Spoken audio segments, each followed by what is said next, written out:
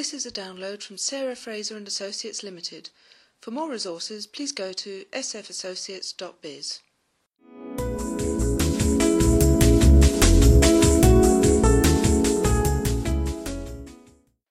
Welcome to the Lean Thinking edition, or perhaps it's the Thinking Lean session of this podcast. In conversation with me today is Kate Sylvester, so welcome, Kate. Kate is a national expert on lean thinking who's dedicated many years to helping others introduce lean into their organisations, and we're together here in Huddersfield, and I've just heard Kate present on capacity and demand, and I never tire of hearing that presentation. Kate, I'd like to start with asking you the question about what attracted you personally to the theory, concepts and practicalities of lean. That's a very interesting and long journey, but I think what's so important about thinking lean is the idea that when you meet a waiting list or a queue or an inventory, as I was experiencing as a practicing ophthalmologist years ago, was that represents waste. It represents waste in the way that we're delivering the care to patients. Patients at that time were waiting 5 years to get their surgery. And in mean thinking, which is what we've learnt to practice in the NHS for many years, a queue and a waiting list is seen as an asset, it's seen as an order book, it's seen as a way of you keeping your resources 100% utilised. And so lean is the complete antithesis of that. It's saying, actually, when you've got a queue or a waiting list, that is wasting resource. And anybody who has worked on the shop floor in healthcare or been a patient in healthcare knows just how much wasted effort goes in to managing these great big inventories of patients who are waiting throughout our health service. And that's very different from the way that we've been thinking about waiting lists previously, where they're seen as a way of keeping the theatre 100% utilised, or the clinic 100% utilised, or the hospital beds 100% occupied. So it's a very great contrast to bringing us back to thinking about what are we here to do. We're here to actually help patients get better and get back home and be able to start functioning as they want to. I understand that, and you're certainly very passionate about that. Do you have or what's your favourite example of an application of lean in healthcare, something you've been working on, and perhaps one that's taken waste out of the system? At a small level, I think the teams who've been working in pathology, where the process is very visible and it looks very like a factory anyway, in terms of how we process blood samples and specimens.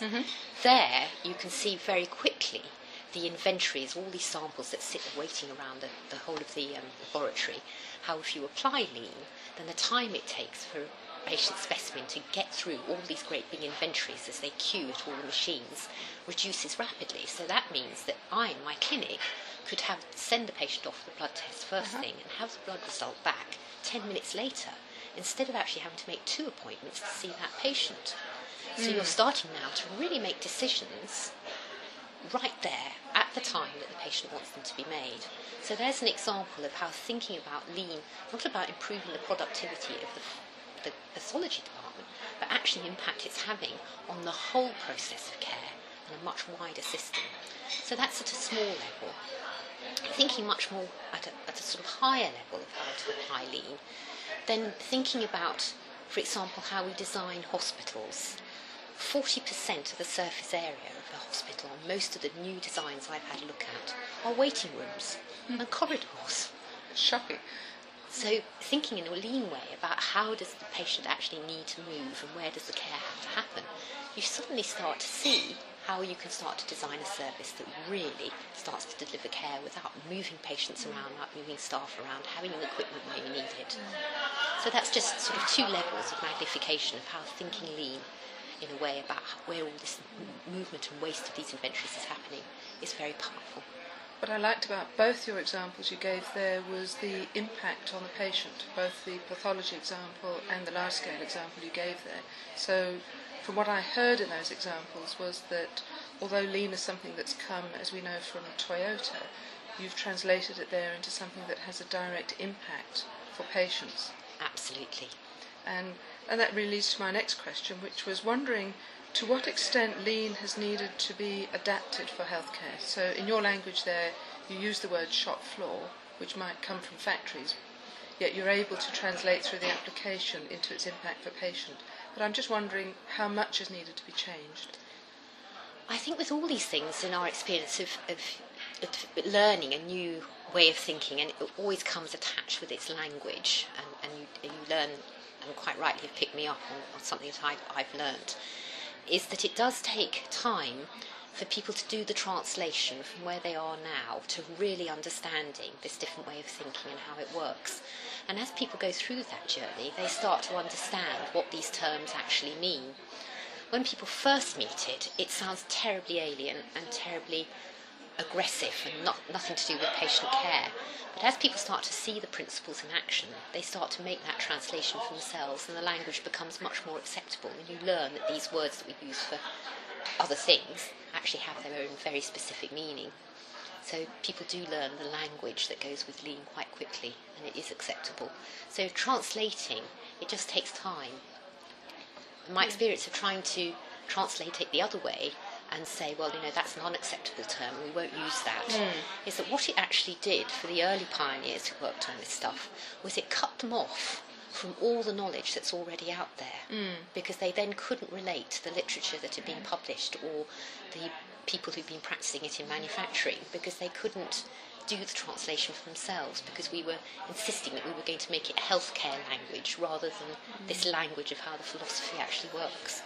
No, I can understand. I can see that tension. It's a paradox. It's a paradox, but a useful one. I think many methodologies come across that. Yes, that's right. What do you see as the future for lean in the National Health Service or in healthcare general? I personally passionately believe it's got to be the way that we go. And I was just thinking just now, as you were asking questions about using leans at different parts of the system. At the moment, as taxpayers and patients and customers of healthcare across the world, we take on a phenomenal amount of the waste from our health service. So when I went out into industry, the company that I joined, and there were 15,000 employees in that company, at any one time 4,000 employees were off work waiting to get healthcare treatment. Now the NHS would not have measured that as their waste that they were adding on society. So unless we actually do have our healthcare managers and our politicians and the people who are responsible for taking our taxpayer money and using it in a really cost-effective way for us, the taxpayers, then I don't see any other way of actually starting to get that value for us, the taxpayers, out, unless we have managers across the services throughout the world who think in this lean way. Where is the waste that's been generated by keeping patients waiting for healthcare? And it has to be the only way currently that we know of that really starts to think of it from that point of view. And perhaps leading on from that, what would be Kate's ideal project? Kate's ideal project. Kate's ideal project would be in an organisation, a healthcare organisation that passionately believed it was about making people better. So their number one measure, if they were a hospital, would be their hospital standardised mortality rate. That would be the thing that the board looked at every month as the first measure on their papers. And that they were determined to make their hospital better than the average hospital in England, and on top of that, actually make sure that they were improving the number of patients who were being harmed or injured or hurt by their service would be the start. And I think in learning that process about how do they get that quality by delivering the right care at the right time in place would be a real challenge and a delightful organisation to work for. And I think there are a few in the world now who are beginning to think like that. So I think it's very exciting. So an ideal project would be one that was focused on improving the quality of care by getting it delivered in the right place at the right time. Sounds fabulous, Kate. If someone wants to get in touch with you, how do they get in touch with you if they'd like to do that project? Well, they can get in touch with me two ways. One at kate@kate.sylvester.com, and the other way is to get in touch with me through www.steyn.org.uk. Thank you very much, Kate.